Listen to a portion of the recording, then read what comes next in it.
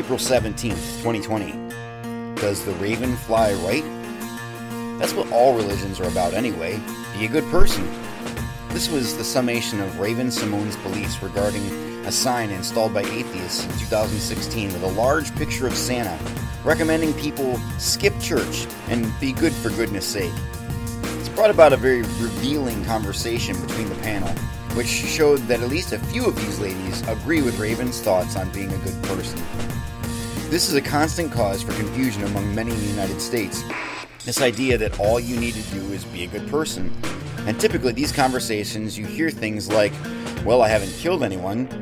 As much as any person would want to agree that it is a good thing not to be a murderer, and for the record, the Bible is fully and completely against the shedding of innocent blood, see the Sixth Commandment, it isn't enough to justify you with God Almighty, period. Every other religion is about doing. Every other faith is work-based. Christianity is not. What does the Bible say? They have all turned aside. Together they have become corrupt. There is none who does good, not even one. Psalm 14:3. Did you get that? None who does good. Fool says in his heart, there is no God. They are corrupt. They do abominable deeds. There is none who does good. Psalm 14:1. None.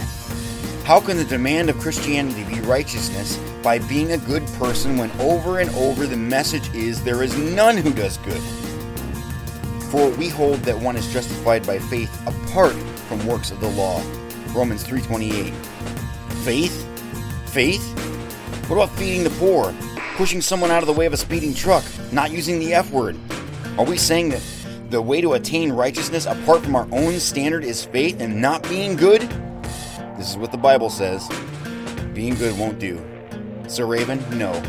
All religions are not about being good. One stands apart. You could never do enough good to right all the wrongs you've done, but Christ has. Therefore, since we have been justified by faith, we have peace with God through our Lord Jesus Christ. Romans 5:1. Faith in Christ alone justifies, and nothing else.